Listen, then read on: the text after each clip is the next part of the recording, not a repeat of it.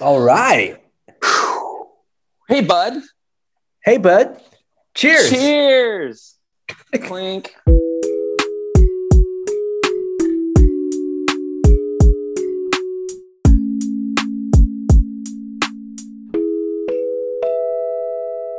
What do you got there? I'm drinking a Cabernet. I think I'm sorry. It's a red blend. Oh, okay. This is my go-to. It mainly because it's $5. You got I always some think of that. $5 chuck or whatever. I always think of that great April line from Parks and Rec where they go to the winery and they're like, if you pay more than $5 for a bottle of wine, you're an idiot. It all tastes the same. When she tries out to be a sommelier or whatever. Yeah. That's a good ass show. How you been, man? Doing all right. Well, I guess let's welcome back our listeners. Yeah, it's been a minute. We haven't recorded in a hot minute. And I apologize to listeners and fans that are like, you should be more regular. Welcome back to Sippin' Mimos, a irregular, often monthly podcast that featuring me, Elliot, and Jake. Say hi, Jake. You're right. As Elliot said, welcome back to Sippin' Mimos, the internet's premier libation-based podcast, sometimes mimosa-based podcast, where Elliot and I take two albums from the 90s rock and electronica genre, although sometimes we have been known to stray from those, and talk about them at length, oftentimes with plenty of jokes tossed in the mix. Elliot, yes. How have you been? I've been all right, my man. I've been real busy dancing with my child. Spoiler alert, I put some Richie Hawtin on for her to see how she would react, and we danced around the living room. It was, I don't know, probably the best moment of my life. I've been covering these bike races. I've been making like highlight reels and videos for this bike race called the Volta a España. Volta a España. Volta a España. So it's like a bike race in Spain, and there's like 100 or something, 150 bros that just ride bikes in this little shit named Remco Evenepoel is just like crushing the whole thing.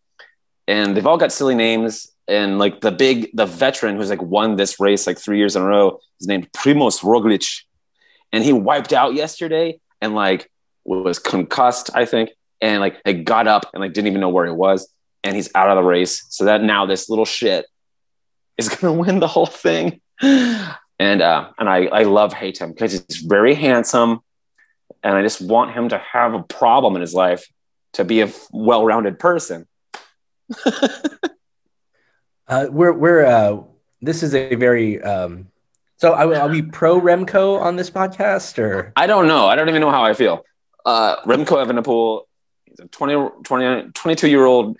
Like he just like he could be a denim model, but he happens to be really good at riding a bicycle.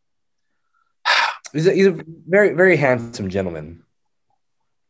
Yeah, he's really good looking. So I like, I like love, hate him. I love to hate him, and I hate that I love him. I'm very conflicted about Remco with his ridiculous name, but he's like a fucking beast on a bike, just kind of crushing it. It's pretty badass. Belgium, yeah. He's a Belgian kid on a motorcycle. He's a Belgian sociopath with two wheels. That's what it is. Worst kind, if you ask me. Like in all these interviews, he's just like so nonchalant about being awesome. He's like, yeah, I guess I'm pretty good. I'm winning, aren't I? Like stuff like that. I'm like, oh. But he did some. Oh. He pulled some shady shit yesterday. Like there's this weird 3 kilometer rule. This is so boring. There's like this weird 3 kilometer rule. Like if you have a flat tire or a mechanical, like your chain breaks on your bike, they'll just count your time alongside the guy you were next to, which seems weird. Like, isn't that kind of part of it? If your bike breaks, and like I asked the dude I'm cutting videos for, I'm like, do they inspect the bike? Like, did he fake it? And the guy's like, they don't inspect the bike, and he absolutely faked it. Like to just like he just bailed on the race, and I don't know, shady. Anyways, he made I found a Pizza Hut commercial that he did. Like he's already famous, and like I don't know. He's just rich and handsome, and his girlfriend's hot as shit. I don't know. I hate it. Welcome back to the talking Remco with the Rem Bros. Sipping Remcos. Sipping Remcos. What kind of name is Remco? Anyways, I'm Elliot. All right. How about you, man? What have you been up to? What have you been working on? What have you been listening to, or eating, or viewing these days? Oh man, that's my. I normally get to ask you that one. Beat you to it. I've been well. I've been really. I feel like getting a lot of like blind spots in as far as like movies I haven't seen that I probably should have seen at this point knocked out. Okay. I think we've talked about Letterboxd before on the show. It's like my favorite thing. Because I really turns out I really like, and it's not anything new. I've always really enjoyed keeping track of the things that I've done, either journaling or keeping an Excel file of neat things. I've really always enjoyed that, and so Letterboxd allows me to do that with movies. Mm-hmm. So I've been catching some cool ones lately. I finally saw The Fly with Goldblum and Gina Davis. Goldblum, okay. Have you ever seen this one? Cronenberg? Yes. Yeah. So it's like body horror. Oh man. So and he's come up on the show before. Yeah. And I think I said I don't think I've seen a David Cronenberg movie. I now 100% know I haven't because I've never experienced anything like that before. Ooh, I don't think I've ever seen it. The Goldblum Fly, because I can't handle the body horror stuff. I've seen the OG one with like Vincent Price, and like when they smash his head in the thing, and then like there's a little fly at the end, like help me, which is also creepy as shit. But I can't do the oh my god, my skin's falling off stuff. It freaks the hell out of me. I can't do it. It's really it's very jarring. It was like a very, and of course like Jeff Goldblum is amazing in it, and so is Gina Davis. But major duh, because they're Jeff Goldblum and Gina Davis, and they're awesome and everything. But I noticed that, and the makeup is incredible. But I did notice some things that I may have missed on if I were to have like watched it as like a younger guy. There was like I definitely. And I could just be totally misreading, but I felt there were a lot of themes of like a woman's right to choose in the movie. Definitely. Oh, interesting. Really interesting, yeah, and very thought provoking. Is there like a really fucked up dream sequence when she gives birth to a maggot or something like that? Yes. See. Like, yeah, I just absorbed that through cultural osmosis, but like, no thanks. Yeah, it's a scene where because so she does become pregnant with Jeff Goldblum, the titular Fly's baby, and out of fear that the baby would grow into a monster, a fly. She wants to do as every woman's choice, she wants to terminate it, and Jeff Goldblum's like, don't do it. It's the only part of me that could live. Don't do it. And it's like, but I don't want it, and it's a lot of like really heavy themes like that. That's intense. And it was like really just and I always thought like Cronenberg, just because from cultural osmosis, like that kind of like, oh, it's body horror stuff, but it was like really like provocative and really I felt really well done. So yeah, I enjoyed it. I probably won't watch it again just because it is nasty town, but Yeah. What made you pop that one pretty on cool. out of nowhere? um I'd never seen it, and it's I think it's kind of like an iconic movie of like the sci-fi 80s. Mm-hmm. um and I'd never seen it. And I know Cronenberg's he's one of those legendary directors. And like I said, I hadn't seen any of his work, and I thought, oh, this would be a cool one. It's kind of like, Halloween's, a couple months, oh, next month. Mm-hmm. And I'm like, yeah, I'll give this a try. And it was super gross, but a pretty good watch. Oh, far out. Did you see Nope? I haven't seen Nope yet. So you're a little behind on the theatrical releases. Yeah, I'm behind on theatrical. Last thing I saw was Thor in the theaters. Last record, we talked about getting excited for it. What did you think of Love and Thunder, man? Oh, I had a wonderful time with it. Dude, me too. People, it's like, I don't know how these review sites work anymore, but like people are panning on it and shitting on it. I don't know why. It's just like, and this is like weird anti-woke culture thing. They're like, there's a girl in it. Boo! Like what? Come on. I loved it. I went with a squad of friends. One of my friends that I saw it with has children, and I have a daughter. And by the end of the movie, we were losing our minds, like just tears, just bawling. And my dumb bro friends who don't have kids were like, I guess it was okay. I'm like, you don't feel this? Love and thunder. Like, oh my God, I was losing my mind. The scene where like, I won't spoil anything, but the scene where they start playing like the guitar solo breakdown to Guns N' Roses "November Rain," and with all the kids. And they're we can spoil it. Yeah, it's gonna be on Disney tomorrow, September 8th, so catch it. But yeah, when the kids are like all fighting and it's like in slow motion, and it's like you're listening to like Slash just shred, and it's all like, I don't know, slow motion, and I just thought it was great. And then, when spoiler, Jane comes back, even though Jane comes back knowing that turning into Thor would, essentially kill her. She comes back to save. Yeah. Oh my God. When she shows up at the end and he's like, oh, he knows what it means, and she does too. And then with Christian Bale, who was great. Chills thinking about it. Christian Bale was great as Gore.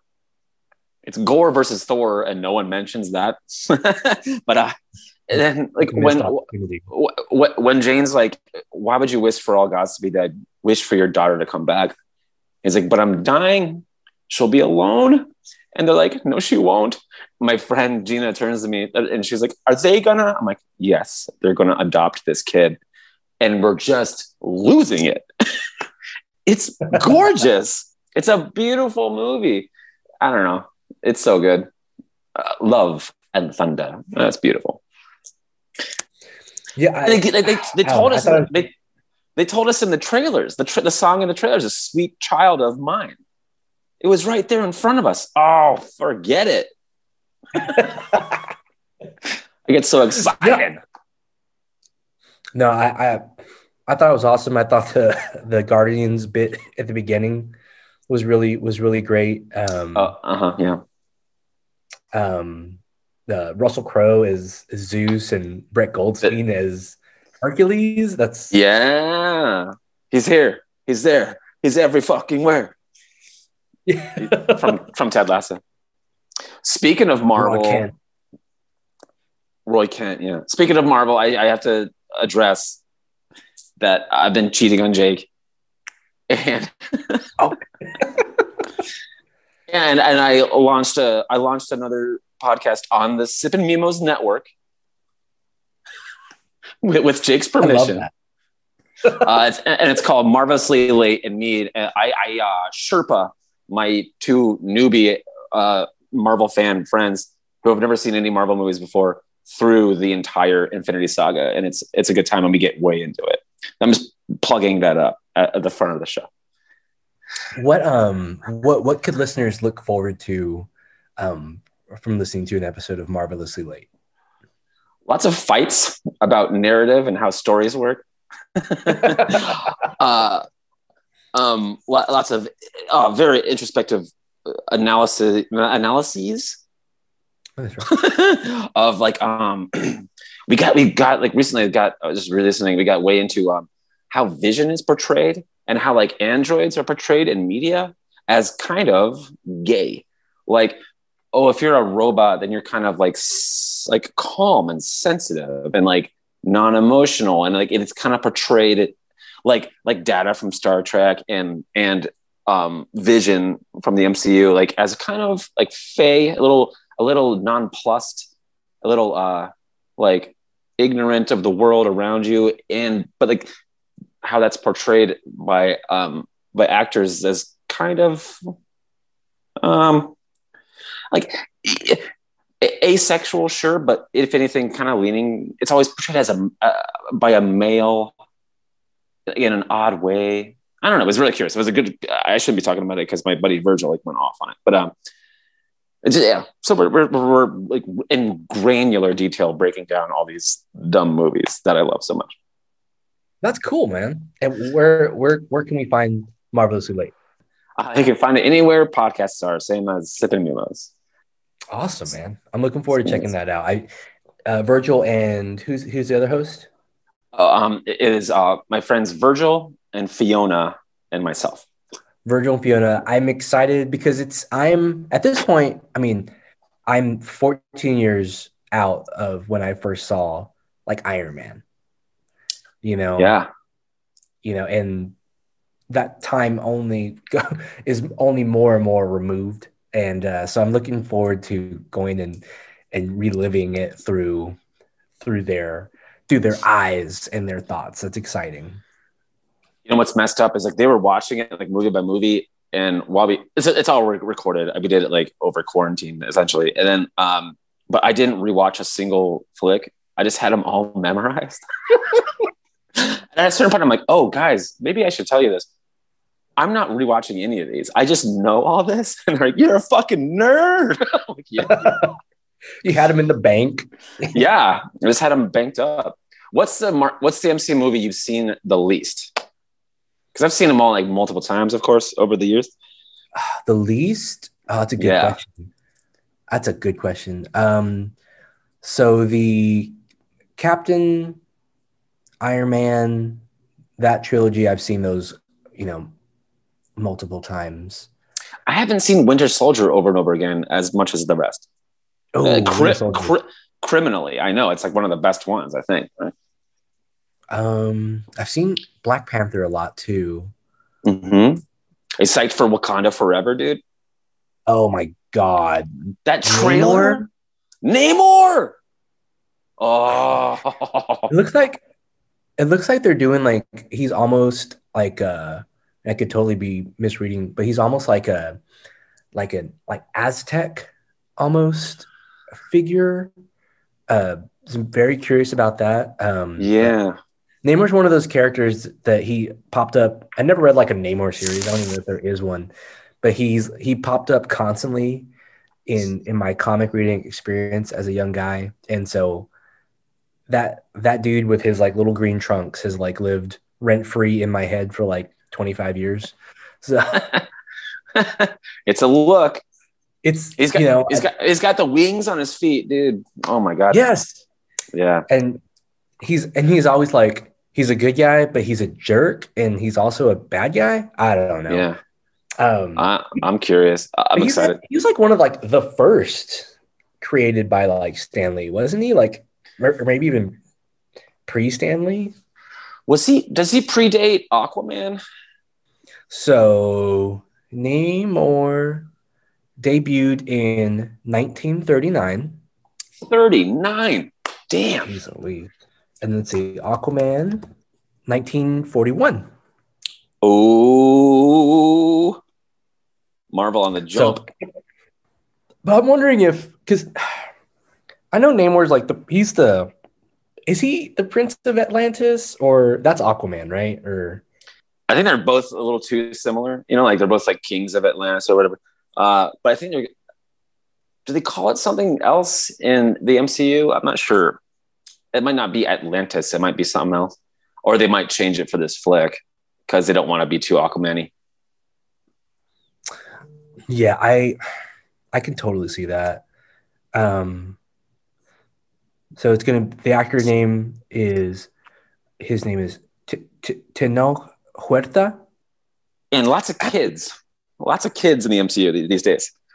It's as if they're gearing up for something. Is it Young Avengers? It's going to be Young Avengers. Yeah, for sure. Did you watch any of Miss Marvel? I didn't. I heard it was cute. We watched the first episode and it was solid. But that was it. I regret to inform that I could not get into Moon Knight. Oh, wait, really? We didn't talk about this? You didn't like it? Or you couldn't even finish it? I watched like the first 2 episodes. I couldn't get into it. I love Oscar Isaac, and I love Ethan Hawke, and like the character design is super cool. But man, I could not get into it.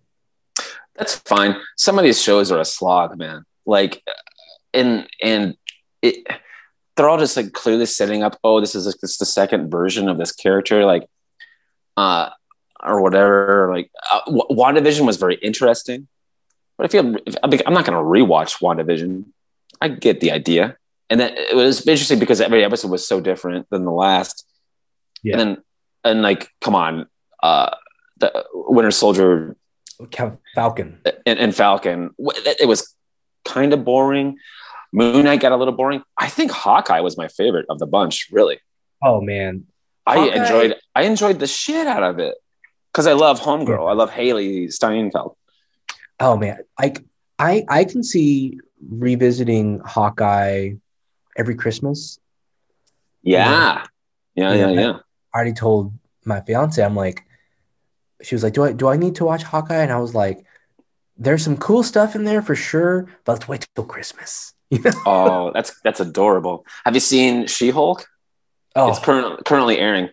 Love She-Hulk. Yeah, me too. I saw the first 2 episodes and I'm like, this is hilarious. And I think I am in love with Tatiana Maslany. She's so cute and whip smart and like one of the best actors out there, frankly. I need to watch Orphan Black. Is it Orphan Black that she's in? Oh, where she plays like she plays like multiples of herself and stuff. Oh, that's you know what I'm talking about Blindside earlier or Blind Spot. That's one show that I've heard so much about, but I've never checked it out. Are you a Game of Thrones guy? You watching this dumb prequel thing? We watched the first episode and it was all right. It was but we haven't watched any more of it. But how about you? You haven't cracked the Game of Thrones yet, right? I watched the first season way back in the day. I'm like, this is a lot of incestual rape. I'm not too into this. So I stopped watching it. And then everyone else watched the shit out of it. And I'm like, as a culture, everyone was watching it. I'm like, guys, I saw Lost. This is not going to end well. And then, of course, everyone got super mad at the finale or whatever. I'm like, all right, told you so. And then maybe I'll tear through it someday. But I will, however, give a spin to that Lord of the Rings show. That's wonderful. You've seen it? Uh-huh. Is the first episode out? The first 2 dropped. Ooh, is it awesome? It's visually stunning. But otherwise not so much? No. Like it's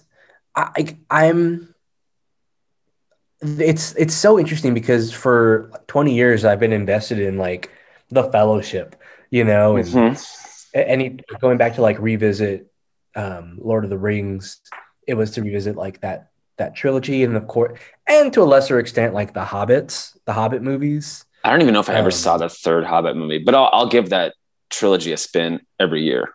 It's awesome. It's fantastic. Yeah. It's fantastic because you're still like tuned into like Viggo Mortensen and Viggo. Yeah, and it's like I think I need to separate myself from Jackson's Lord of the Rings and let myself. You gotta keep them separated. Yeah. No, but it is good though. It's a solid, really solid. So, and like I said, beautiful. And I think it's gonna be great. But I need to keep them separated from the original ones. That's not even the right album. I wish it was the album.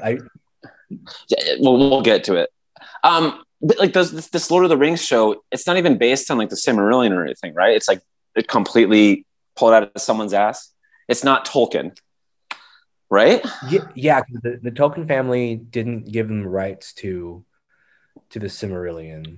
If I'm pronouncing it correctly. I was guessing. Yeah. I think you nailed it. Silmarillion. Salmonella? No. Tolkien's salmonella poisoning. Yeah. That's what it's called. But no, it's super awesome. But like the Silmarillion it's not even a novel. It's like a appendix to the universe, right? It's just like a bunch of this shit happened, blah blah blah. These old gods, blah blah blah, and then like we get to the story way later. Yeah. So I don't know what they're doing. I don't think anyone else does, but I hope it's good. Pretty badass. I admittedly I have to watch the show with Wikipedia open and at the ready. So I could like know, okay. And so I will totally admit to that. But yeah, but no, She-Hulk is really great. Did you catch the like the throwback to Ed Norton and Ruffalo? Thank you. Yeah. How when they're talking, Walters is like, should I represent he tried to kill you, and Ruffalo's Hulk is like, go for it. You know, that happened such a long time ago that I'm a completely different person, literally. And she looks at the camera and goes, ha! Oh, is that what that was? Yeah. Oh, that's great. I love the fourth wall breaking. I guess she does that in the books. I never really read a lot of She-Hulk. But I didn't know she was all Deadpool-y with it. But I love it. And like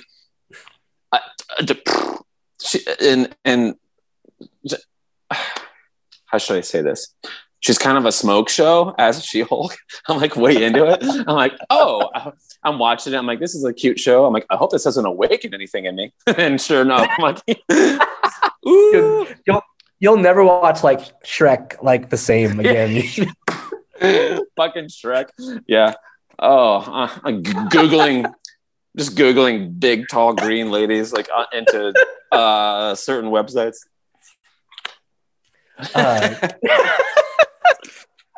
But I think Tatiana Maslany is a fucking delight. I think she's so great, and she needs like all the Emmys in the world. And this is another one that's getting like vote bombed on Rotten Tomatoes or whatever the hell, because all these dudes, all these fucking bros are like, boo. Like, why? Just don't watch it. Everyone's so gatekeepery about everything. It's a bummer. Yeah, it's. I mean, I described it to a friend recently. It's like it's kind of like a I would say. I mean, there's some jokes like the Captain America, like. Yeah, I love that. I would laugh my ass off, and it like. She's all hammered. She's like Captain America, like credits. I was like, it's the best starting to everything I've ever seen. Yeah, and it's like it's not like full blown like Deadpool like rated R where it's like Ryan Reynolds like Ryan Reynoldsing all over the place. Well, she's not like she's not doing friendly Deadpool. It's cute. Yeah, it's Ally McBeal with superpowers. That's I what never it watched. feels like. I've heard that comparison, but I never watched Ally McBeal, so I've never seen it either, but I think it's about lawyers and there's like some fourth wall breaking and stuff. It's Ferris Bueller. Bueller. And so is Deadpool. There's a joke about that in Deadpool, of course. And I mean, I think about like, thinking about like other like Marvel movies, and I think about that great scene in Deadpool 2 when he's at the X Mansion to recruit Colossus, and he's just like, where are the rest of the X-Men? And like the door opens and it's like McAvoy and yeah, it's the whole squad from Jennifer Lawrence is there too. Like they're just like, and he's quietly shut it up. I love it. He's wheeling around in Professor X's chair and like bumping into shit. He's like, where is everyone? So funny. Talking about X-Men, we've talked about Jim Lee's X-Men run from 91 or 90. Love. I think well, for me in my comic book reading years, peak X-Men 1, like that's my X-Men. Cyclops in a blue suit with the fucking slinged over thing, and Wolverine going ape shit. That's me. Yeah. Absolutely. And I actually had like kind of like an awakening, like, oh man, I want to go back and watch that X-Men cartoon. So I've been going back and watching the 90s X-Men cartoon, and it's been great. I've started like buying old comics again, and Omega Red is one of my favorite characters. Love him. Oh, I haven't heard that name in many years. Omega Red with like the tendrils out of his hands. Yes, with the blonde ponytail and red eyes. Well, I never realized this. He was created in X-Men number 4 by Jim Lee. Jim Lee created Omega Red? And Chris Claremont. Claremont was writing. I was going to guess Claremont. Yeah. Claremont is considered like one of the best X-Men writers. I know he did Uncanny X-Men with John Byrne, if I'm not mistaken, for a long time. Like they had like, it was quite insane. Let me see. Executioner's Song, like they had like a cool hologram card on every cover for this like saga. It'd be cool to dig up those old issues, man. And like Magneto sucks the metal out of Wolverine. That's one of the things I think in that saga. I forget. I remember so clearly that cover of Wolverine with his adamantium. Is it adamantium or vibranium? I think it's adamantium, but I've been watching a lot of cycling, so I might be saying it wrong. Adamantium, yeah. Aluminium, adamantium. It's starting to rain over here. You're gonna get it soon. Well, yeah, Omega Red totally created X-Men number 4 by those two, and he's one of my favorites. And so I was like, oh well, I want to own that comic book because I started looking like this, like comic. They're like works of art, like truly. And that I know you would appreciate that, and it's like it's like the art of like making like a dynamic and like striking comic book cover, I think is just really fantastic. So I actually just have started like kind of trying to collect like really cool comic book covers, things that stick out to me, that I could maybe display someday. And man, Jim Lee has some great comic book covers from that writer. I think X-Men 1, that cover is beyond reproach. And I think still one of the best selling comics of all time. Like, and they made, and they had the gatefold cover, and they made like so many variants because like each cover was like another squad of the X-Men, and there's the one big Magneto portrait. Yeah, glorious cross hatching. That's how I learned cross hatching from Jim Lee. It's when you do a bunch of like stripes to insinuate. I know but I'm telling the listeners, like imply shadow and stuff like that. It's like a gradient with pen lines, and like he was an amazing crosshatcher. So he is. He's been drawing Batman lately, dude. Oh my God. Yeah, just talking about all these like Marvel things. Uh-huh. And there's so much, like the, one of the things, talking about the X-Men and talking about the MCU and all these different things, they're things that I enjoy now and that I have enjoyed, and as a young man and still enjoy as an adult. And, and there's things that I look forward to sharing, especially with my offspring. Mwah! Chef's kiss. I feel like that was more like I feel like that was more like a heartfelt, like than anything. No, it was beautiful. I like that one a lot. Thank you.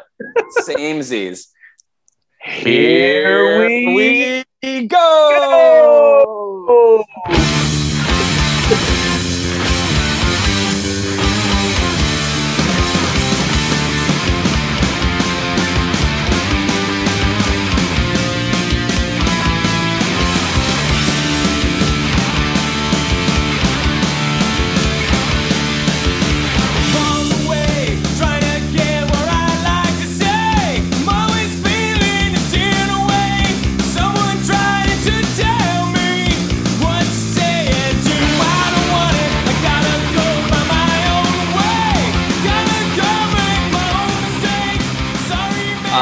Oh boy, so many snares and yelling. Oh man, you texted me that earlier, and I said that should be the name of this episode. It might because as we'll get to with your album choice, there are a lot of drums on that mixtape. But indeed, as I learned, that was the intention of the artist. But we'll get there when we get there. Yeah. Ooh. Okay, but Ixnay on the Hombre. Woo! What does Ixnay mean? I've been hearing it for years. It means like don't talk about it, or is it Pig Latin? What the hell's going on with Ixnay? I think it might be Pig Latin. Oh man. Nix? Oh yeah, we're in Austin. It's about the storm. Oh, it'll be over real quick. It's done over here. I think it's Sorry about that. Nix? Something. Redacted. Yeah. Right. So shut up about the man. Is that what it means? Essentially. I believe so, yeah. Okay.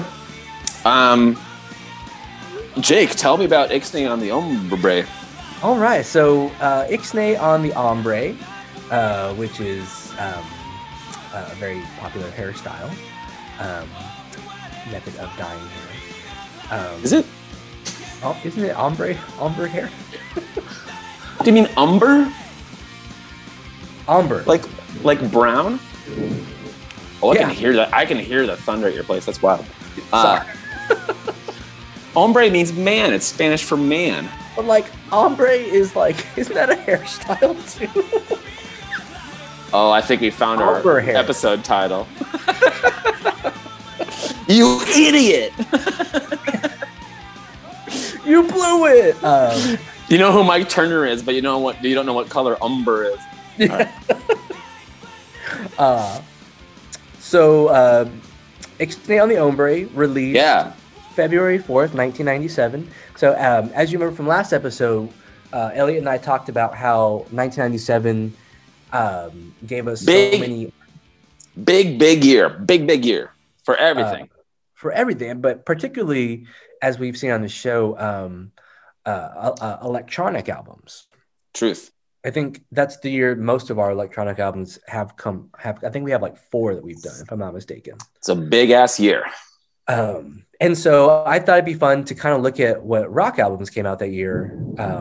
And I've always really enjoyed The Offspring's music. It's kind of at times it can be kind of like kitschy, if you will. Yeah, it's humorous and sarcastic. It's has a sense that I would say I would put it up right up next to Blink, like as like this is a pop punk band with a sense of humor.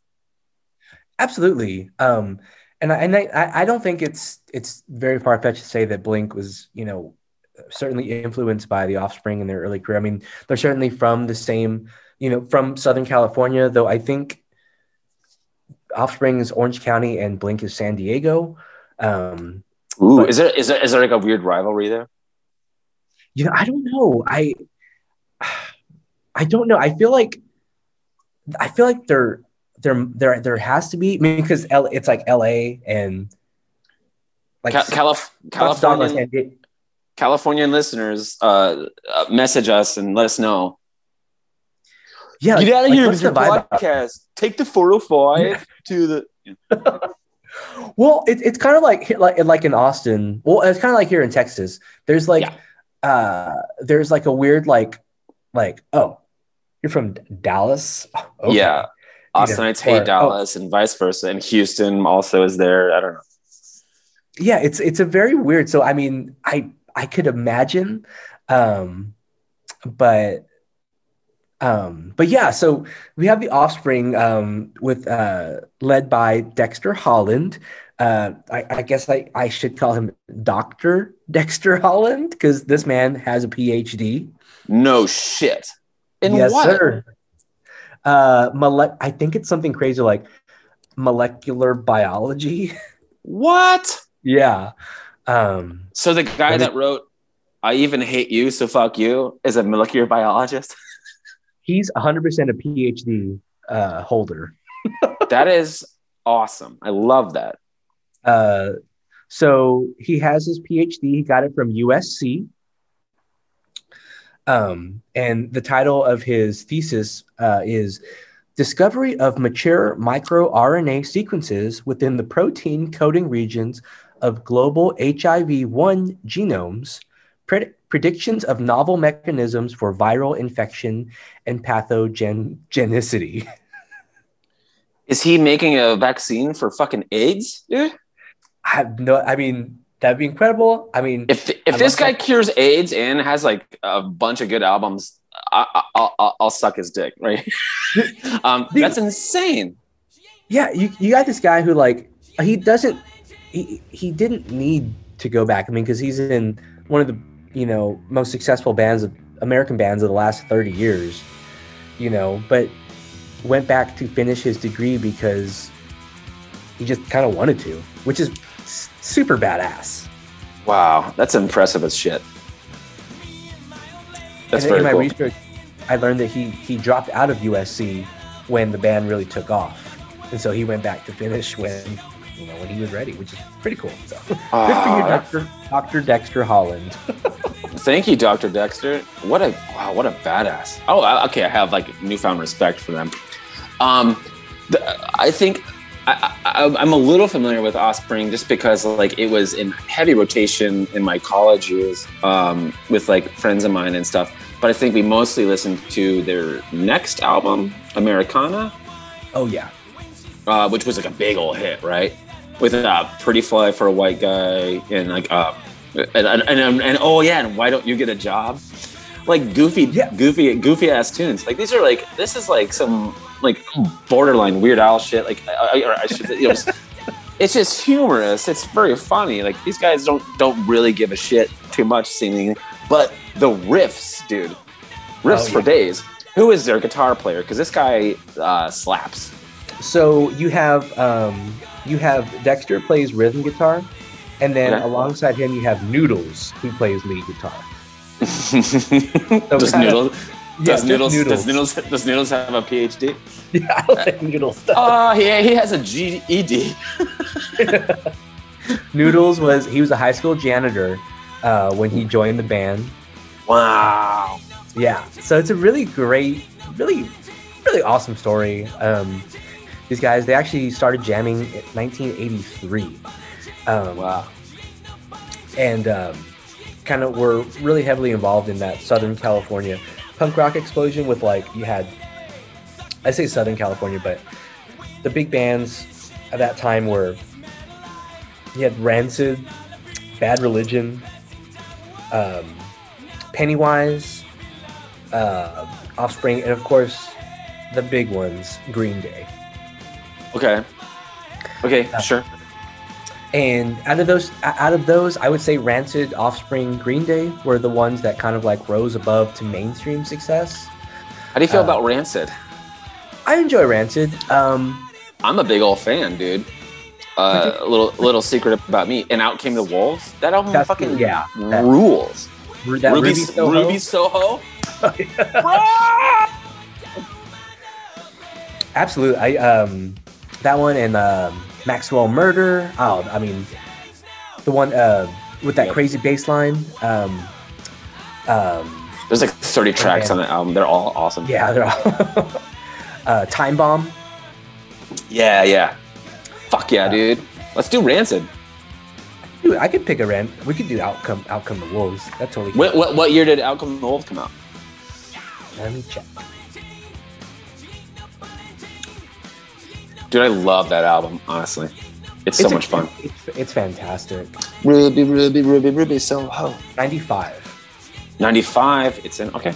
Maybe not next time, but keep that on your list, baby. It's so good. That album sounds like it came out last year. It's kind of timeless.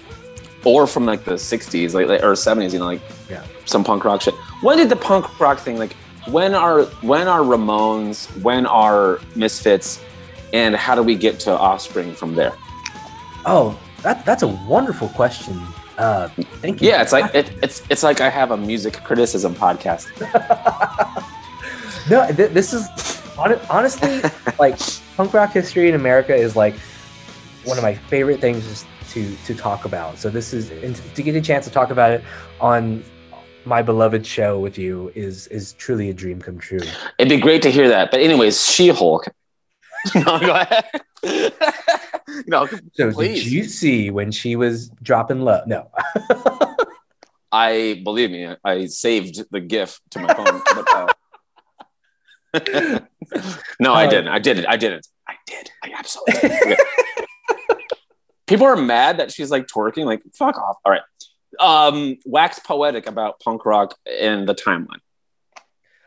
So arguably punk rock kind of like started with garage bands of like the 1960s. You can hear a lot of it in like the music by the Kinks. Think like You Really Got Me, da na na na na, da na na na na, ba down. And so that feels like a kind of a surf rock kind of vibe. Well, a lot of that early punk is kind of like derivative from surf rock for sure. Very like trebly guitars. Mm-hmm. So from there, you have from your neck of the woods, you have the Motor City 5, MC5, and Iggy and the Stooges. Okay, they were playing loud, fast, guitar-driven music as well, and they started playing gigs in New York. And kind of before them, you had the Velvet Underground also doing like a minimalist thing. So it can be argued that the Velvets, MC5, and Iggy were kind of like the seed of punk rock. Then from there, you had glam. So glam, you had the New York Dolls, and part of that scene, you had a young Joey Ramone, the lead singer of the Ramones. Jeffrey Hyman, as he was going at that time. So out of this glam scene, I heard he lost that last name. Terrible. And so from that scene, you had these glam rockers that formed bands like the Ramones. And they started playing at CBGB's. So, and I would bounce this question off of you. Where is the Bowery in New York? Where is? I know it's a clothing store now or something like that. But where was CBGB's? Oh boy! Oh, don't quiz me on New York geography. CBGB's is like probably a fucking Starbucks anymore, or it's like a museum. I don't remember. I know it's like gone through a few times of like changing ownership and stuff. It's Manhattan East Village. Yeah, East Village, and then I believe Bowery is below Soho, like so it's a little more south. I think, and I might be totally wrong because I haven't been there in quite some time. So what what was the Manhattan Village like when you lived in New York? And this is someone who's driven through New York as like a 4-year-old, and the only memory I have is looking out the window and my mom saying, "Oh, look, there's Central Park," and then falling back asleep. What was Oh, it? I know we're kind of getting off subject of West Coast punk rock, and this is East Coast punk rock, but yeah. it's kind of Okay, where it I all want to started. I want to get to like how we go from across the country to and then to Offspring. But I think like in the days we're talking about like CBGB and stuff is like the grime of it all, like dirty ass ant colony where people are forced to live in, and like everyone's just dirty and sweaty and poor and like gross. Like my New York was a little more, fucking bagel shops and $5 iced coffees because I lived there and like 10 years ago now ago. So I certainly wasn't there for any leather pants and shirtless punk shows, although I went to a few. But like everything was quite derivative of this era we're talking about. But I imagine as an ex-New Yorker, like that like kind of and we'll get to it, like the angst and like the kind of panic and anxiety of living smashed together with a bunch of people, and like the anger of like, oh, this place is so gross, but like it's also like kind of the best place in the world, like gutter punk of it all, like, oh, it's like kind of it kind of became cool to be broke in New York. It was hip, it's hip. That trashy kind of like basement venue, semi-legal, I spent all my money on this leather jacket, kind of like long hair is in fashion because no one can afford to cut their hair kind of vibe is pretty fucking, well, it's rock and roll is what it is. Yeah. That's one thing. I mean, just seeing pictures of, the Ramones hanging out with like David Johansen from New York Dolls, who are like, I don't know if I mentioned them when I said glam rock, but they're like, yeah, the Dolls are considered like proto punk, glam rock, proto punk, and it's just to be a fly on the wall at one of those shows would be such a dream. But okay, out of here, come on, forget it. So how do we get from CBGB in New York to wherever the hell these skater boys are from? So we kind of have to go across the pond. So New York, we're going the other way around the globe. Yeah, exactly. We're taking the long way home. I love it. So the New York scene was great, but it was very, I don't want to say isolated because those bands certainly toured. But it was kind of like if you were in the know, you knew. If you knew about the Ramones, Talking Heads, Television, Blondie, these groups, you knew. It wasn't until the Sex Pistols came over to the United States and were banned by the State Department, were denied entry, and then were covered in the news. And all of a sudden, punk was brought to the masses. And that's a quote from someone that has been written, and I can't think of their name, so I apologize. But yeah, so the Sex Pistols, introduced punk to, suburban America, to people that weren't in the know. And so arguably once that, when they toured in 1978, people got a glimpse of this counterculture, and from there, that's when bands started forming. And so an offshoot from the Sex Pistols, you had like Southern California hardcore, which is essentially just, for lack of a better word, noise. It's just kind of like audible aggression and angst. You get bands like Black Flag that came out of there. They're from California. But then you also get bands like the Dead Kennedys, who were actually like very literate punks. And I think they were from like the Bay Area. The Ramones influencing the Sex Pistols coming over and making a huge splash is what I would argue inspired bands like The Offspring to form. You know, I forget what the quote is, and I don't want to misquote them, but it's like the shows the Sex Pistols played weren't that great, but they went home. They inspired 100 different bands to form, and that's actually kind of where like the Austin punk scene got its start too. It was from the Sex Pistols show in San Antonio because they didn't play Austin. So yeah, so I would argue that tour could be like the catalyst that inspired bands like The Offspring to form for sure. So that's how we get to California and California punk. When was this tour, and why didn't they go to Austin? So the tour was 1978. So the Sex Pistols manager, his name was Malcolm McLaren. He was a provocateur, for lack of a better word. He liked causing anarchy.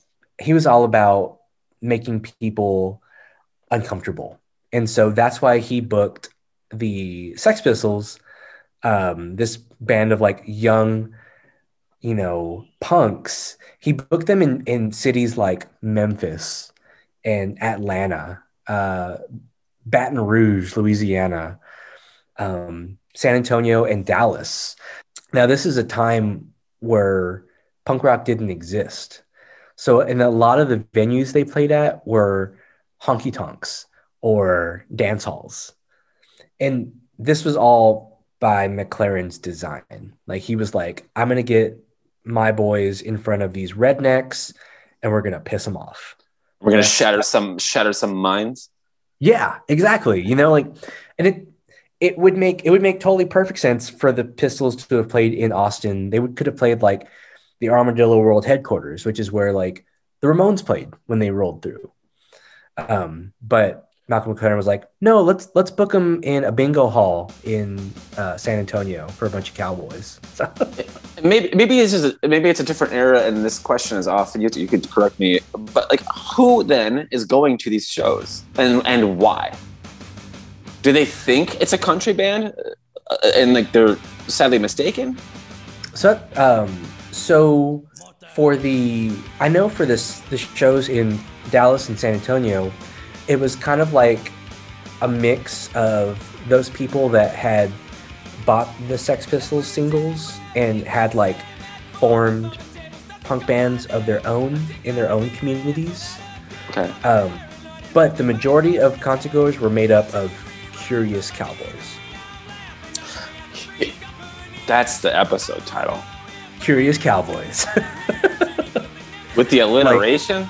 Come on.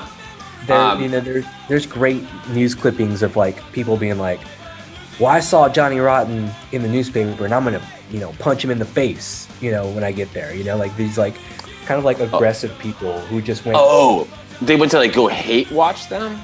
Yeah, hate watch. Which probably only fueled the show's energy even more, right? Oh yeah, like because they're like hell yeah, hate us, throw your beer bottles, Blues Brothers style or whatever. It was probably ruckus, dude. Oh man, like there's video of like the Texas shows, and it just people are throwing beer bottles. Like Sid Vicious like took his bass off and like swung it at a concert goer.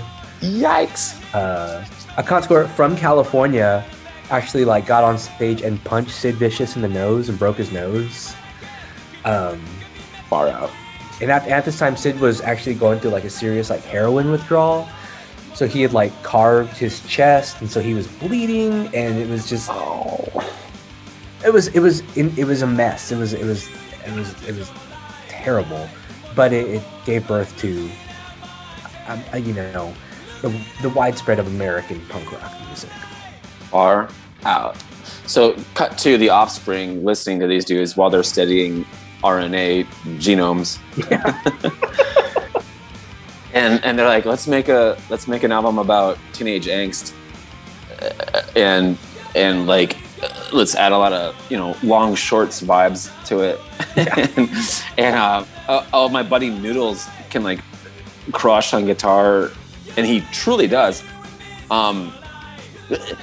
This album felt like furious and yet like elated, and like there's an element of joy going on here, and like these guys are just having a good old fucking time, man. And like it's hilarious, and like, dude, okay, I had forgotten that Intermission was such a jam. Dude, they have interludes in the album, which we've covered before on several other albums. I remember Intermission being like a joke tune that friends of mine would like put on mix tapes all the time, because it's like hilarious. It's like, you know, 30 seconds of like Intermission, and like this, you know, cute little pop thing going on. Just another cool thing about California punk rock, the vocals on Disclaimer were done by Jello Biafra, who sang vocals in the Dead Kennedys from San Francisco, a very influential punk rock band. Oh, okay. I was curious about that one, because that opens the album, and it's yeah. So that's like a veteran of the scene. Yeah, Dead Kennedys are like second gen, I would say, punk rockers, following like the Ramones and the Sex Pistols. They're pretty cool stuff. What generation then are we in when listening to The Offspring in 97? Okay, that's I was thinking about that. That might be impossible, but like to map out. But I'm curious. I would say third or fourth. Okay. But let's. So I was more familiar with the album after this, with all the hits, you know, that were like MTV worthy and stuff. But then, sure enough, Gone Away. Oh man, popped on, and I was like, oh right, I remember this tune, and it fucking slams. It's so good, but it's like, it's the one that's not like the other on the album. It's a grungy fucking ballad. It's half the tempo of their like speed ska punk tunes on the rest of the album, and it's like grungy and flannelly, and like he's crooning, but it's such a jam. Gone Away is the might be the first song I ever heard by The Offspring, and probably mine too. Yeah. When listening to this album with the Mimo's ear, I had a vivid memory of the first time I heard this song. I'll never forget. It must have been the year probably 2000. In the year 2000. Yeah. I was with my godbrothers, and we were at the batting cages in San Antonio. Wow, that's so specific. I'll never forget. We got in the car to go home into like a little expedition, and I was sitting behind the driver, and this song comes on 99.5 Kiss, the radio station I've talked about before on the show, and and I remember listening to the song and just being like, oh my god, what is this? Like the drums were like dun dun da da da da da da da da, you know, and the guitars are super flangy, like it has that great guitar riff, and like Dexter, who's like, you know, his voice just works for these songs. I remember just being like, okay, Gone Away, and it feels Heaven So Far. And I remember thinking, I have to remember this song, and I don't know what for it, because there was no Shazam, there was no like Spotify, but on the Offspring's old website, turn of the century website, you could go, and they had the audio from all their albums that you could play on the website. And it was like this like clunky Apple player that was like just gray and like loaded. You remember those? Sure. Oh yeah. And I remember going and getting this out, looking at this album, and going through each song to try and of course the song's name was Gone Away, and clicking on it, and then just like sitting there by the computer and just like listening to the song like on repeat, being like, oh my god, this is amazing. Hell yeah. And I remember that was 22 years ago now, and I was transported to that hot summer day when I first heard the song, and I think that might be my favorite Offspring song. I think so. Okay, sure. Yeah. Okay. Well, what is Dexter doing with his voice? Something is going on. And it almost like reminded me. So he's kind of yelling from his throat, but I think he's like recording himself twice and like harmonizing with himself a little bit, like our boy Elliott Smith does often. It seems like a similar production technique, and it sounds fucking fantastic. It does, and it's kind of like Elliott. There's no one that sounds like Dexter, like Dr. Dexter. You know, like Dr. Dexter.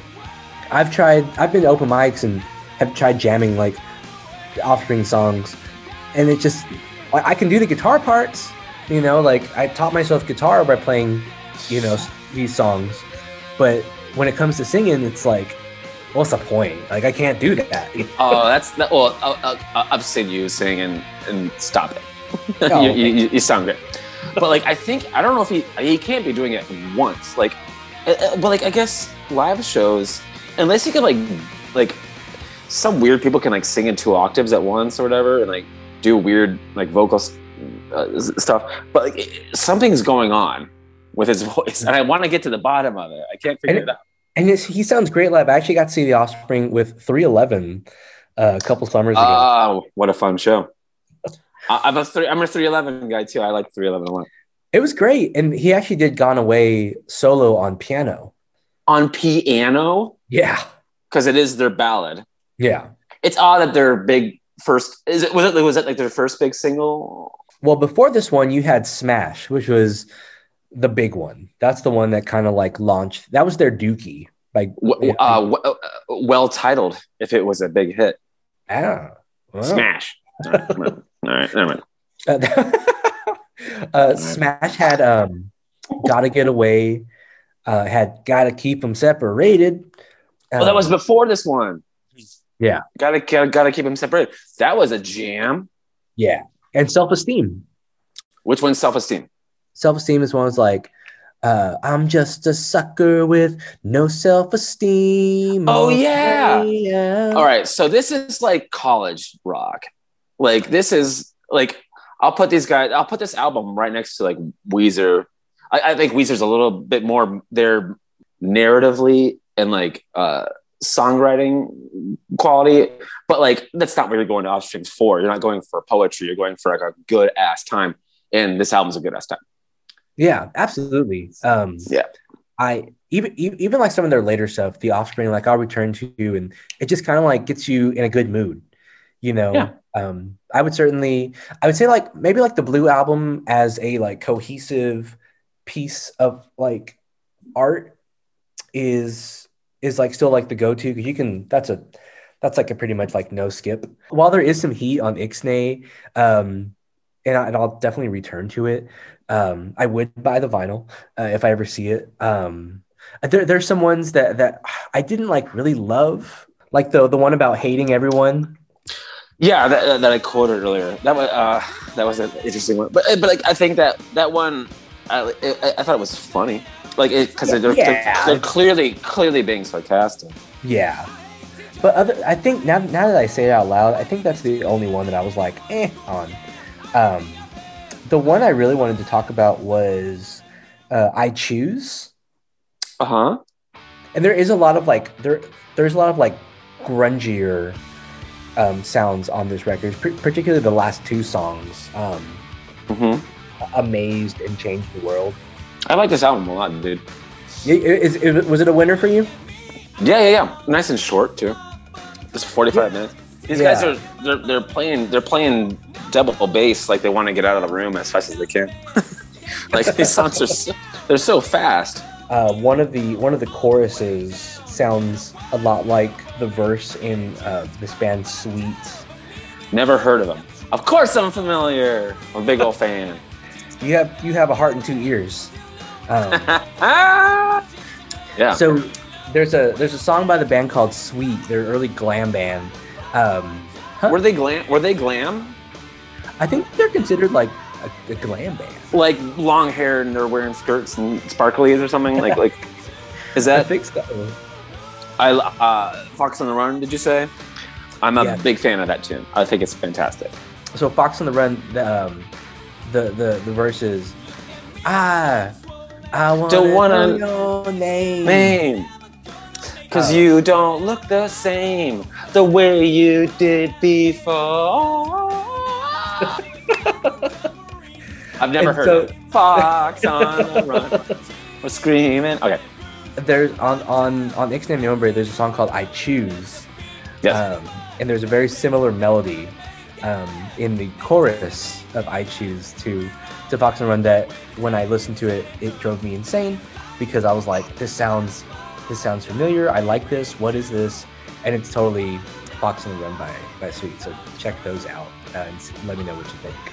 Okay, I'm gonna listen to them back to back. I did not get Fox on the Run in my first listen through, but I'll check that out. It was killing me. I was like, I was throwing a fit. Final thoughts? We've been going for 2 hours. We got to get to the next one. Oh my gosh. No, this was a treat. I'm really happy you liked it too. Yeah, it's fun. Where does the Offspring land in like the pantheon of pop punk these days?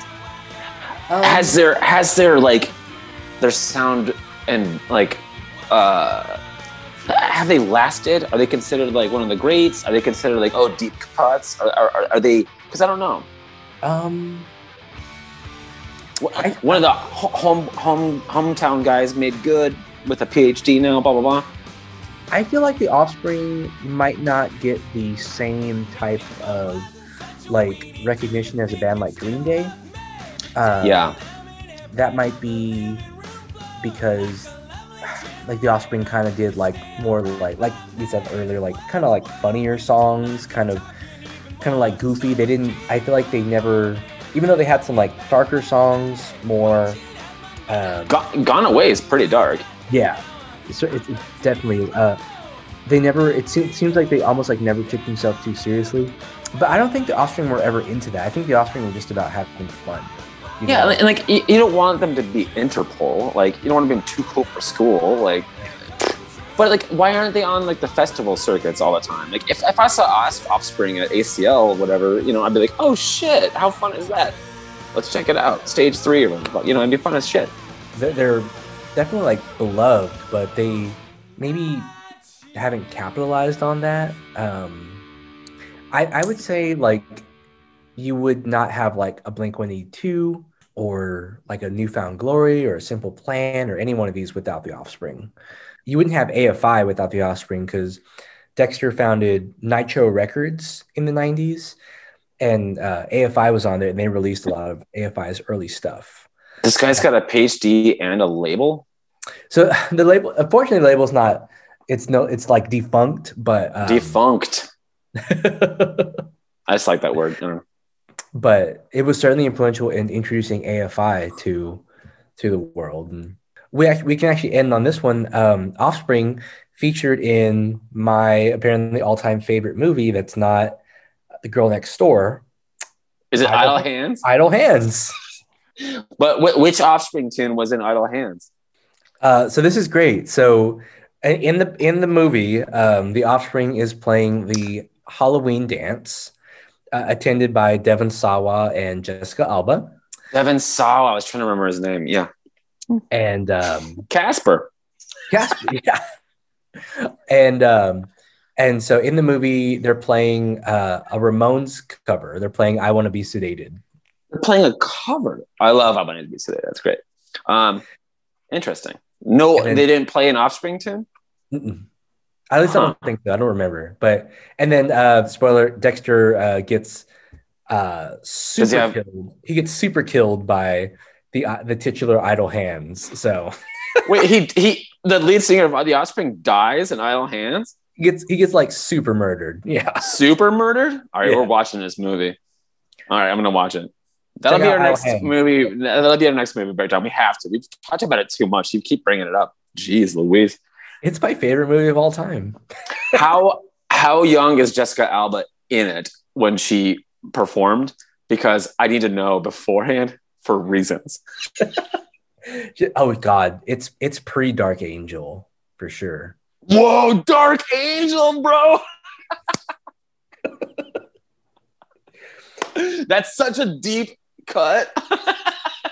Post Camp Nowhere, pre-Dark Angel. So James Cameron production, Dark Angel. Really? Yeah, I think so. Fact check me because I'll have to cut that out. But like, I'm pretty sure like James Cameron produced that fucking show where I think she's on a motorcycle. I only saw the trailers for it. Dude, Dark Angel, it used to come on early in like the week, and then it got moved to Friday night.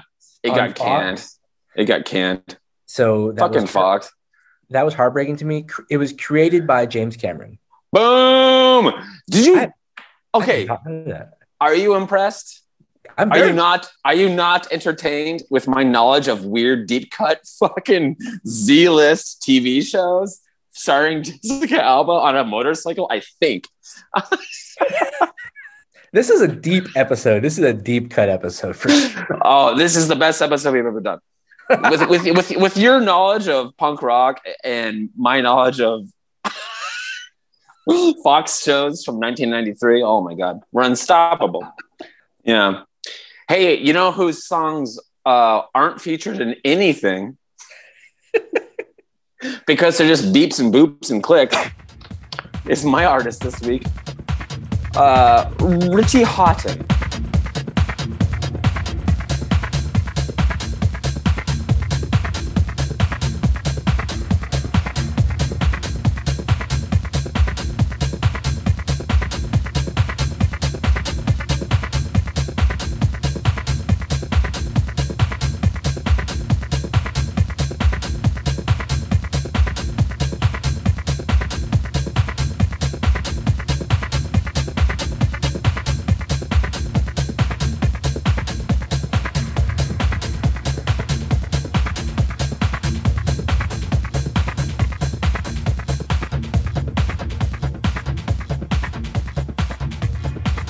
Okay, so after like over how long have you been doing this show, Jake?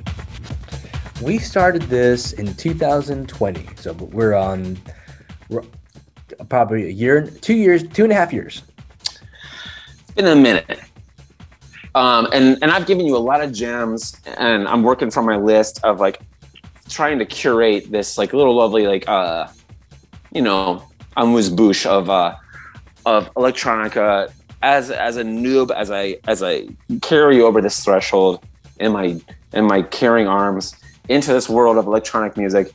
And I started realizing like, oh, he likes all these, and I'm kind of curating these like to like, oh, Jake will like this, oh, Jake will like that. I knew you were gonna love Chemical Brothers' Surrender. I knew you would love the album before that, Dig Your Own Hole. I figured you'd like Fatboy Slim. I knew you'd love Daft Punk Alive 97.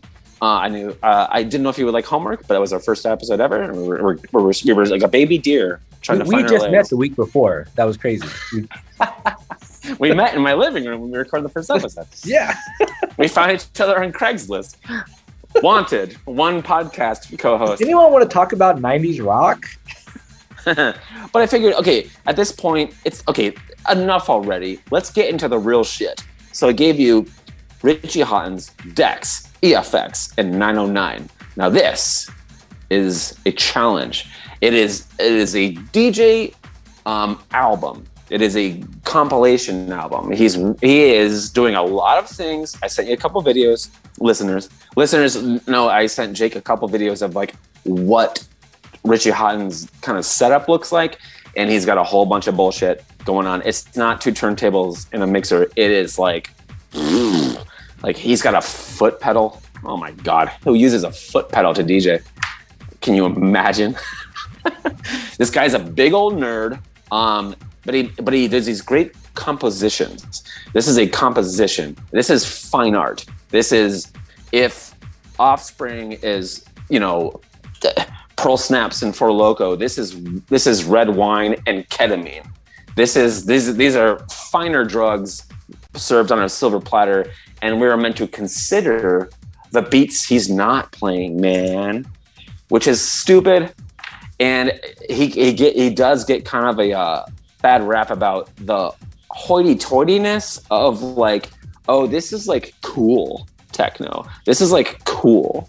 Like we're meant to be like, oh, interesting. I know that kick drum from the 909 that was released, and I know that 303 synth line, and like, oh, okay, cool. And like, it's very, it's just like these very deeply subtle changes in this mix where he's incorporating other people's music.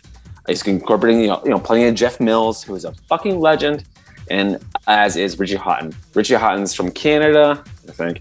He did a lot of shows in Detroit. He's a big Berlin dude, and he would do these. You mentioned with Offspring, you said the words "in the know." If you're in the know, and Hawtin put on a lot of parties, a lot of raves, a lot of shows that you couldn't get into if you were not in the know. If you didn't know about them, you didn't know the right question to ask. Is there a party tonight? Probably. Is Richie Hawtin throwing a party tonight? I don't know, because he didn't tell me. Like, this is like, get a phone number, meet some shady ass kid in a truck stop, flash your lights at him in the right code. You follow him to the party kind of shit. This is underground shit. This is sketchy ass. I shouldn't have invited my friend Becky because she's nervous now. Like, kind of party stuff. I've been to plenty of them. It is minimalism. He's working with restrictions that he's put upon himself. I can't play piano. I can't add too much synth. I can work with what I have in front of me, and I'm going to make a composition, an hour-long composition of beats with my decks, meaning 2 turntables, my EFX, which is a box that filters things, and my 909, which is the drum machine that most of Daft Punk's homework was made on. Jake, what did you think of Richie Hawtin's decks, EFX, and 909? It was pretty fantastic. This is our first mixtape. This is a mixtape, right?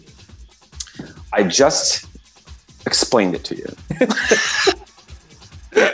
It is considered what we might call a mixed album. It's a compilation album. So he is performing this. He is performing it. He is punching beats into a sequencer, and he's adjusting everything while also incorporating other people's music into that. So this is our first mix. Yes. Compilation. Most, with the exception of like Daft Punk Alive, it's been album based. There's an end, a stop, a beginning, and an end to the songs. This song did not end until 1 hour, one minute, whatever it was. Yes. And I think like had I not had 2.5 years of prep going into this, I think I would have found it. I don't think I would have known how to like wrap my head around it. I don't think I would have known how to process it. Yes. To listen for certain things, to try and pick up on things. That's what we've come to call around the Sip and Mimo studios as the Mimo's ear, which I love every time you say it. But no, I thought it was compelling, and it was akin to listening to like something that you would hear like at an orchestra play, like a symphony, like there were different movements. There was different movements, all while having a underlying theme. And I think for Richie Hawtin in this one, it was the beat. Yes. What is he doing if not conducting this weird orchestra, a simplified orchestra, but an orchestra nonetheless of kick drum, snare, hi-hat? Like, that's like essentially all he's doing. Absolutely. And going through it all, like, I was able to pick up on those changes, and he I thought it was like an oscillator, just from like messing around with like my synths at home. But according to his video, it's actually a low pass, high pass filter that he's manipulating for a lot of these songs. Well, that would be on the EQs. And So that'd be like actually on the mixer. But yes, in the EFX of it all, Dex EFX 909, the EFX would be like filters like cutoff and resonance flange, and then on the mixer you have like your hard EQs, and on a good DJ mixer you can remove bass entirely, where he can just remove the kick drum from a record that he's playing, and all of a sudden it's a different song. So he's kind of creating something new out of all these disparate parts. That's one of the things that in the two videos you sent me, Elliot sent me two videos. One was Richie Hawtin Close Live, Close. I play, and the other one was How I Play, Model 1 DJ setup, and I think that was like a kind of like a showcasing Hawtin's mixer. I think that he had been working maybe with the designer company, but he was kind of showcasing what its functions are. And in a lot of those videos, he really stresses how, like for instance, how he wants to create something that wasn't before. Like for instance, like a quote he says is, I don't want anyone on the dance floor recognizing anything. He seems to really like the idea of combining different tracks into something never before heard, new. And one of the big ways he does this, just from seeing those videos, is he takes different drum tracks and layers them on top of each other. And one track he'll have like manipulated the sound a certain way, the other another certain way, and he drops it on. And it was like listening to it on YouTube, because this one isn't streaming. I had to track this one down. Yeah. Underground. Yeah. Listening to it, watching him do it on these videos and listening to it like on YouTube, it's a different phenomenon. Like seeing him like, oh, this is actually 2 tracks, 3 tracks. And you listen to it and you're like, oh, like I would have never known, Yeah. Yeah. It's a wild composition. And and I said it is a fine art. And if we're gonna get into DJ mixes and like how DJ mixes are put together, I think this is a great deep end starter, like, because this is nuts. Like from the DJ perspective, he's doing stuff the entire time. Like, and even if you look at the track list, which is so silly, you needn't have bothered with a track list. Oh, track 4 is 4 A2. Track 5 is O2 A2. Track 12 is A1. Track 14, Call of the Wild. Track 8 L8. Track 16 Scout. And of course, track 18, 19, and 20, Orange -1, Orange -2, Orange 2. When I heard it, I was like, which we all know. This has to be Orange -2. You kid? We both joke. But if you hear one of those tracks at a Detroit party in a warehouse with a single strobe light and no other lights on and a bunch of kids freaking the fuck out, people lose their minds. Like, really? These are actual classics he's playing. And they became classics from this album.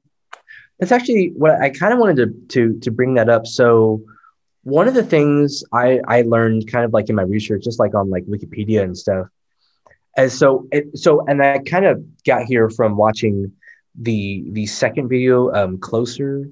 He talks about how his mixer is one of 2, and that his dad helped him create a 6-channel mixer or something like that, if I'm not mistaken. And okay. I thought like, wow, that's really neat, because as a young guitarist, my dad would often, like, he built me my first pedal board, or with my amp was like, whenever I would put it in my truck, it would scrape real bad. So he would like, oh, let's put these metal pieces of metal on the front of it to prevent it from scraping, and so it kind of like made me think of like even though my dad didn't like design a mixer, it kind of like it made me think of like how my dad like like took an interest in like my musical taste and saw a way to make my life as a guitarist easier, and went there by making me a pedal board, because I was literally carrying like pedal boards, like a bunch, like I was carrying a bunch of bananas into a gig and just like plopping them on. Like you put them in a basket. Yeah, and he was like, well, let's make a pedal board, and so he did it, and Oh, that's very sweet. yeah, and so thank you, Dad. So I was reading how his dad helped him design this mixer, and I was like, well, damn, like what's It's that super cute. about? That's so adorable. Oh, did you look up his dad? Yeah. Okay. So this is according to Wikipedia. His dad which is always right. Yes, as a robotics technician at General Motors. Perfect. And was a fan of electronic music and introduced Ritchie to Kraftwerk and Tangerine Dream. Of course. Yep. So that's phase one. Kraftwerk, Tangerine Dream. That's origin story of this genre. Yeah. So, and I was like, General Motors, that's Detroit. Like, what is going on? Is.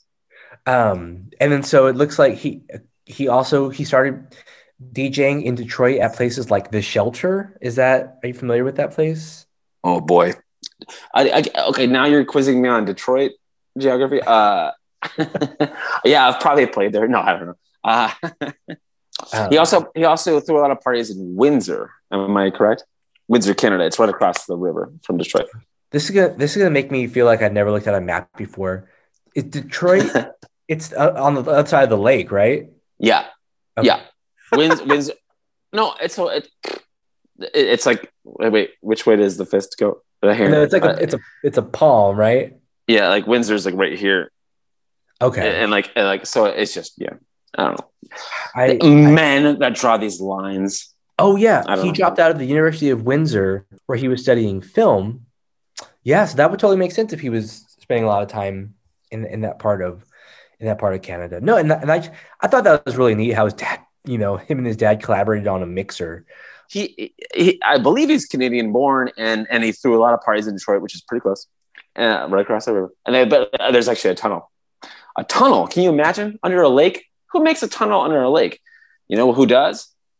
Engineers. And this guy is an absolute engineer when it comes to this stuff. And he knows how these sounds, like these little bits of sound, this kick drum on the 909, this snare drum on the 909, how this flange works in the EFX, and how this record was pressed. He knows exactly how it was made and what went into it, and he is elaborating on it.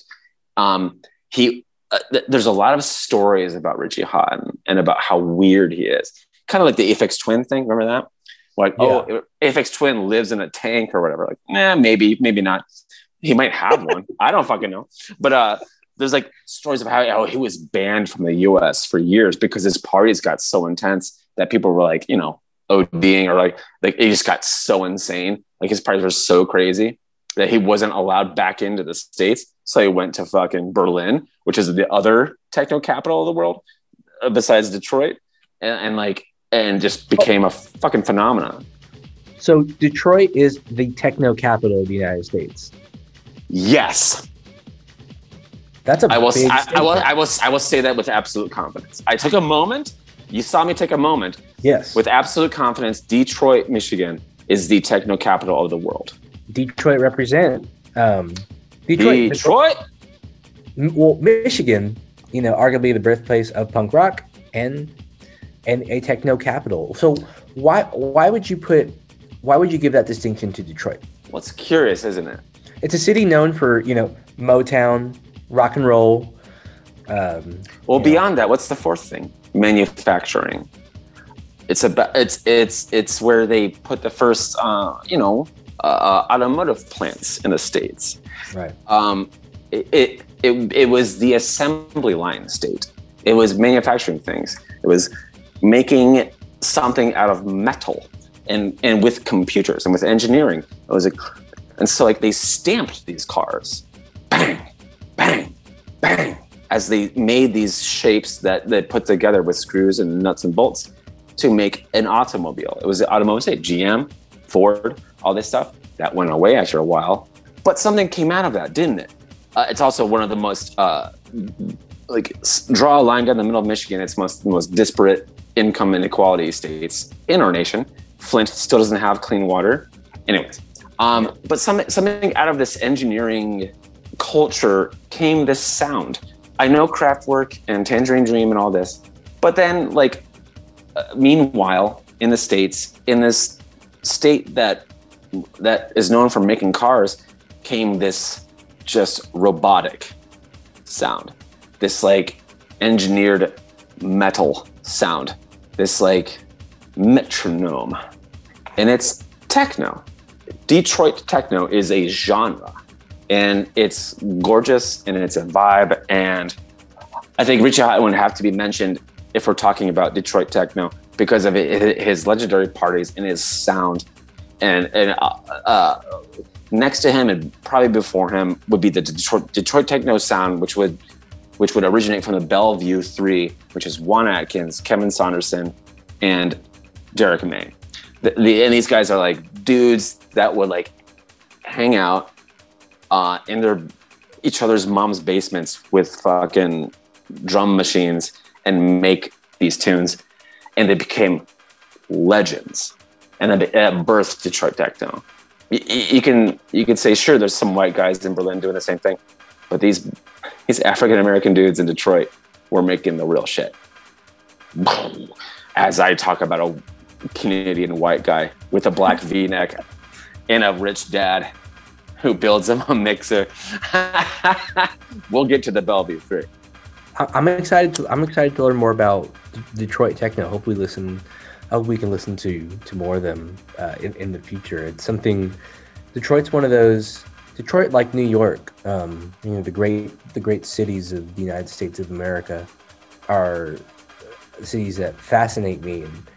And I know we joke about New York a lot, but every time I ask you about New York, I'm not being facetious or anything. I'm genuinely curious about what it's like, because to me it's another planet, and I'm very same thing with Detroit. I've never seen it, and I want to learn as much as I can about it. This piece was just staggering. It was one of the things that I really fall back on those videos a lot. He talks about the art of DJ, and I think it's the first time. It's one of the rare times we've actually like heard from our electronic artists. Yeah, their craft. I mean, the only other time I could think of it was like the Avalanches, talking about how they did it. Yeah, he likes to be transparent about it, which is interesting.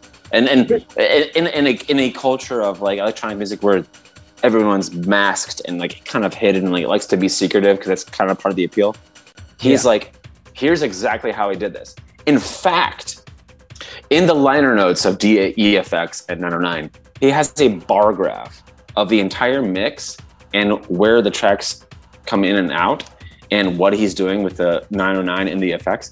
He mapped out the entire mix and like put an image of it. Like here is the mix, here's how I did it, and here's what's going on. And that's unprecedented. I've never seen a DJ mix where someone said, here's exactly, like visually, where the tracks overlap and all this. He's like, look at this. Here's exactly how I mapped it out, and here's what's going on. That is amazing. And it's also kind of like a sign of humility in a weird way. Like, absolutely. Like, right? Like, he's like, I'm not, like, any other dude would be like, nah, I'll never tell. But like, he's like, oh yeah, no, it wasn't one session. I edited this together. I'm being front street here. In fact, here's exactly how it is, and here's where the tracks come in, and he mapped it out, which is like unprecedented. Like no one did that before, and no one's ever done it since. It's really kind of wild. Yeah, one of the things I think it was in Closer, he's talking about like a show he's doing where it's visual and it's a combination of analog and digital, where he's talking about like, I'm facing the audience so they can see what I'm doing. I think he actually mentioned, says, which is really neat. Like, I honestly, like, if you were to say like that, Richie Hawtin was like doing a class on, or doing like a master class on like DJing, I wouldn't be surprised, because he seems like someone who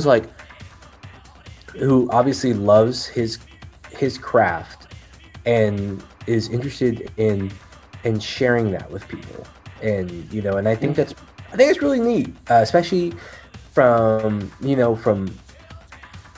it's like, I don't know, it's especially from like artists who, like you said, like are oftentimes so secretive.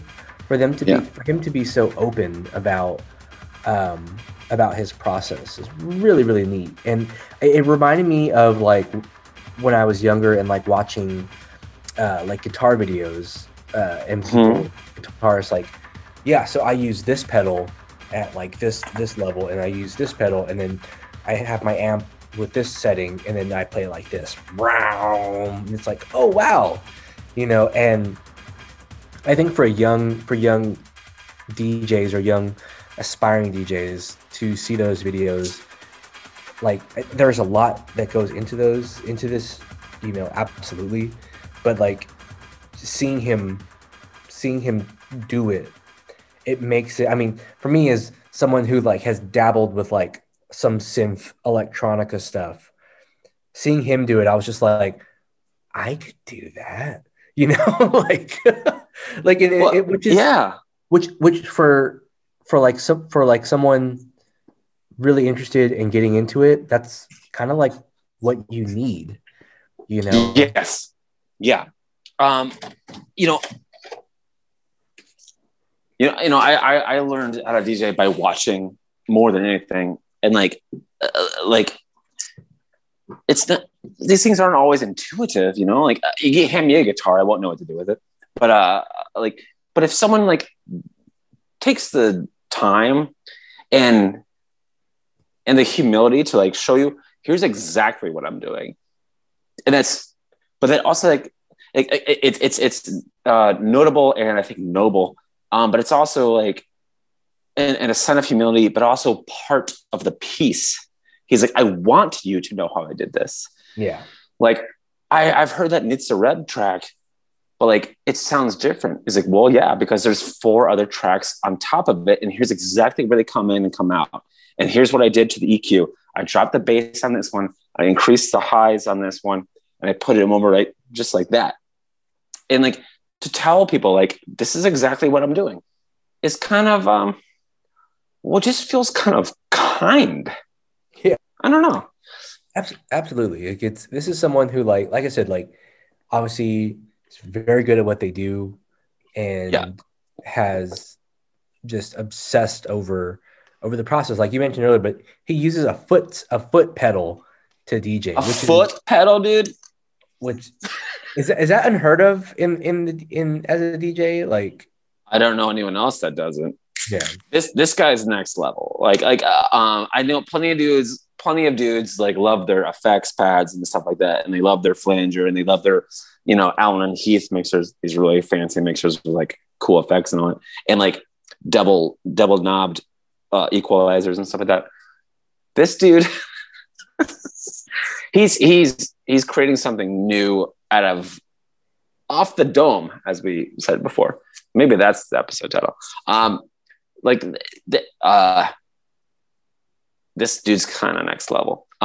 His alias is Plastic Man. I played a song by his moniker Plastic Man to a friend of mine earlier, and it's just a snare drum roll. It's for 8 minutes because he's making DJ tools.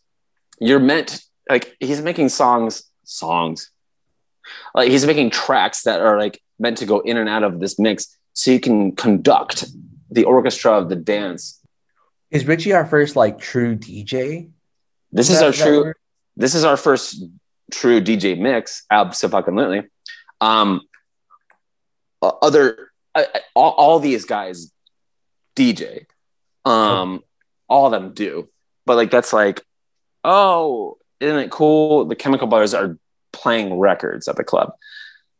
Fine, but like I'd rather see them play a show proper, right? Like I want to hear them rock out "Hey Boy, Hey Girl" and like lose my goddamn mind. I didn't necessarily need to hear like what they're into this week. but like this guy is a little more DJ forward. I haven't met him, but I have bumped into him a few times. Yeah. Story number one. I'm in Detroit.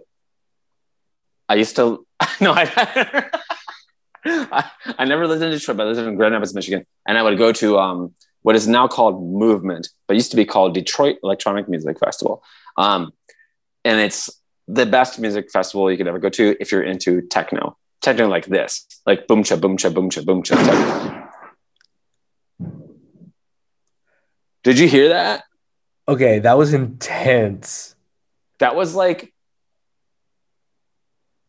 people are screaming outside.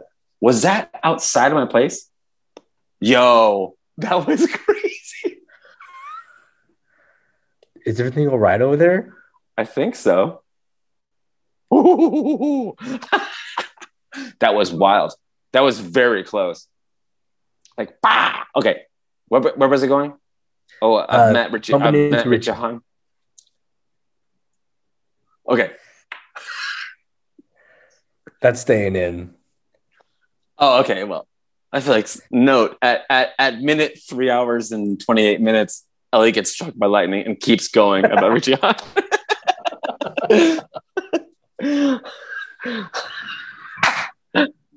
He's an engineer, man. He's just like he's a madman, and a perfectionist and probably severely OCD. Like, but isn't that kind of neat? Isn't that who you want making your techno? Like someone with a deep obsessive compulsion disorder? Wow. Who would you rather make your fucking truck? Some guy with obsessive compulsive disorder, or me with like an anxiety disorder? I'm like, forget it. It doesn't need it. It doesn't need an airbag. It's fine. Let's move. Go. But meanwhile, Richie is like, no, this screw needs one more rotation to be secured onto the bolt. It's insane. He's a mechanic. It's wild. So I don't have a favorite song. Probably, but moments. I mean, the Ash quote from Evil Dead 2. Listeners, I've never been more like in love with Jake than today when I knew he was listening to Dexy FX and I, and because I felt it. I just heard like boons, boons, boons, boons, and like in the distance. I was like, hey, there's like a movie sample in the middle of that, and I think I said like, if you figure out what it is, I'll give you a big old kiss on the lips. I said no Googling, and then Jake just sent me a GIF like that was like wasn't the sample, but it was like he knew. And I was like, bro.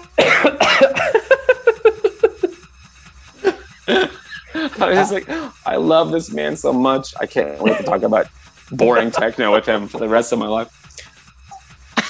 There's a sample from Evil Dead in the middle, right in the fucking middle of Dex and VFX. It's like the turning point because it definitely does change. I like the last 30 minutes. It's an hour piece. I like the second half a little bit more. I felt it was a little bit more. I don't know how to describe it. It was more atmospheric, if that makes sense. Well, it kind of comes in for a landing at the like last 10 minutes. It's like, okay, and then right, I think it kind of peaks in the middle where he's like right when we get to the Evil Dead sample, it's just like, bam, and then we get the Nitzareb tune. Are you familiar? No, I'm not familiar. The only vocal track on the whole piece is "Join in the Chant." Listeners, I invited Jake to the Zoom call. The auto fill thing is please join this. I said please join in the chant, and join in the chant is a Nitzareb song that appears in this mix, and it's like the only vocal tune in the entire fucking thing. And it's like this like very German like industrial goth band, and like I don't know, I have it. That's where they was sampled off of. Yeah, well, it's like he That's plays "Join in the Chant."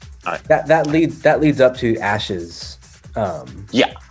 quote, and then from there it What's the quote? What's the quote? It feels like something trying to break into our world, or boom. It goes whoops, whoops, whoops, backwards. He like reverses the record. Whoops, whoops, whoops, whoops. Fantastic. We've crossed the threshold now. Something has entered this world. It's us. It's the listeners. We've entered this world now, and we're gonna dance all night. It's Bunkeroonies.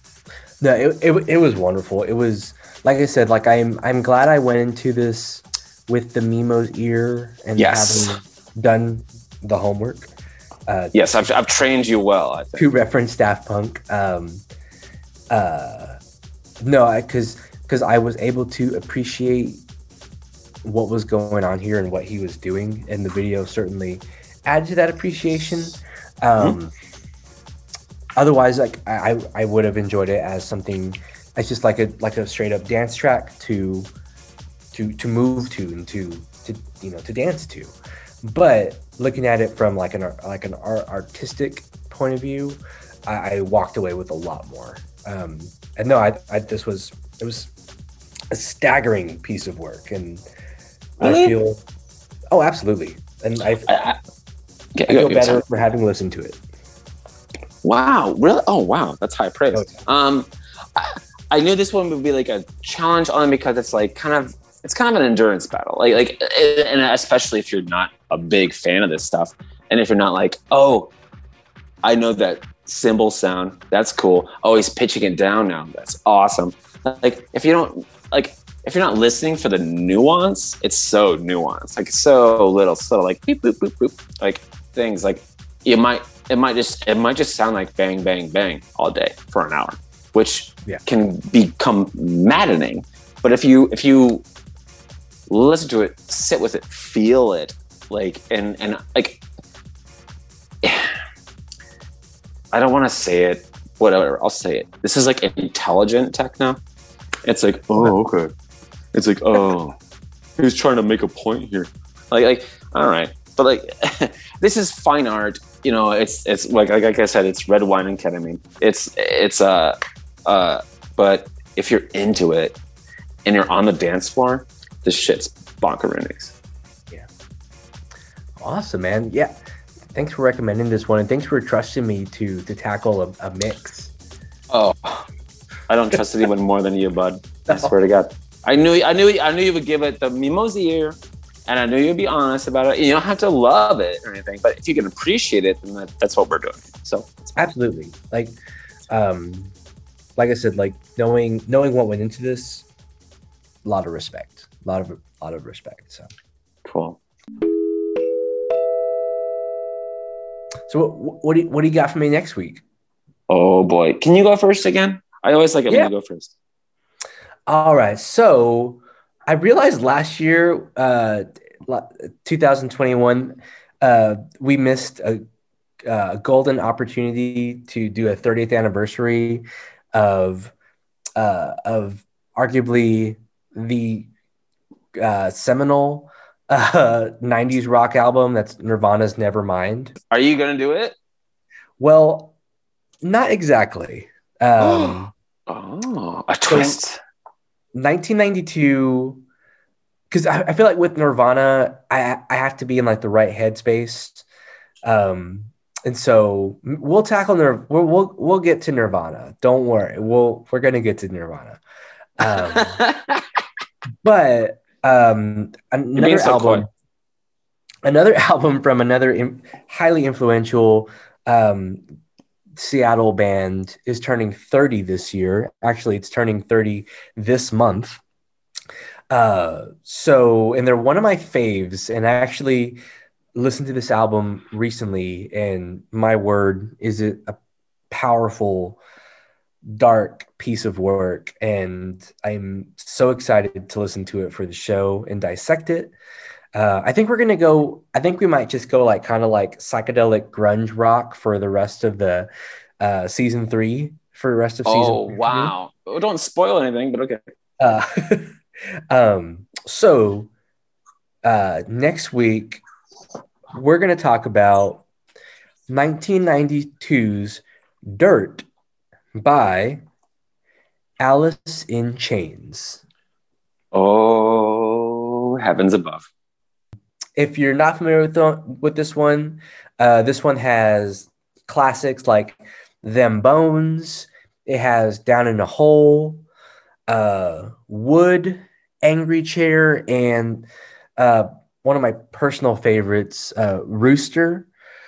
It's a dark, heavy album. Some consider it heavy metal, and more heavy metal than grunge. We will dive into that on the episode. I know, but I'm really, really excited to get some Alice in Chains on the show. So I'm excited to dive into this one with you. I promise I didn't prepare anything. You know what? Yeah. Okay. What we got? In 1998, a man named Norman Cook put out an album and it blew the fucking lid off the fucking room. Did you know it? Did you know it? You've come a long way, baby. What? Doing it! Here we go. Let's do it right now. I swear to Christ. Let's do it right now. You've come a long way, baby. Fucking forget it. Right here, right now. Rockefeller Skank, praise you. Every single song was featured in a movie or a commercial about a truck. We're gonna do it. You've come a long way, baby. It's kind of like we'll get there, but it's kind of almost like a predecessor to Moby's Play. You know, kind of like, which I'm still just teasing out there. It's we're going to talk about it because we have to, but what's it called? Edging. Very, very excited to dive into this one and to just talk about the album artwork because it's kind of like where I want to live. Wait. Okay. Well, we'll get into that one. Interesting. Oh, because the albums. It's all the vinyl. Oh yeah. Okay. Excellent. All right, man. Well, I can't wait for that one. So next time we've got Alice in Chains' Dirt. And an album I'm really looking forward to for multiple reasons that I will share. We have Fatboy Slim, come a long way, baby. You've come a long way, baby. So, but Elliot, this was a blast. Thank you for bringing Richie Houghton into my life. Sure. And I'm glad you enjoyed The Offspring, man. I did enjoy The Offspring. It felt good. It felt cathartic even to listen to it. Yeah. Jake, thank you so much for your time. And listeners, well, I think we both just want to say, hey, stay sipping, y'all.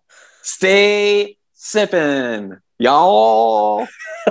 I'll catch you next time. All right, easy, bud. Later, dude.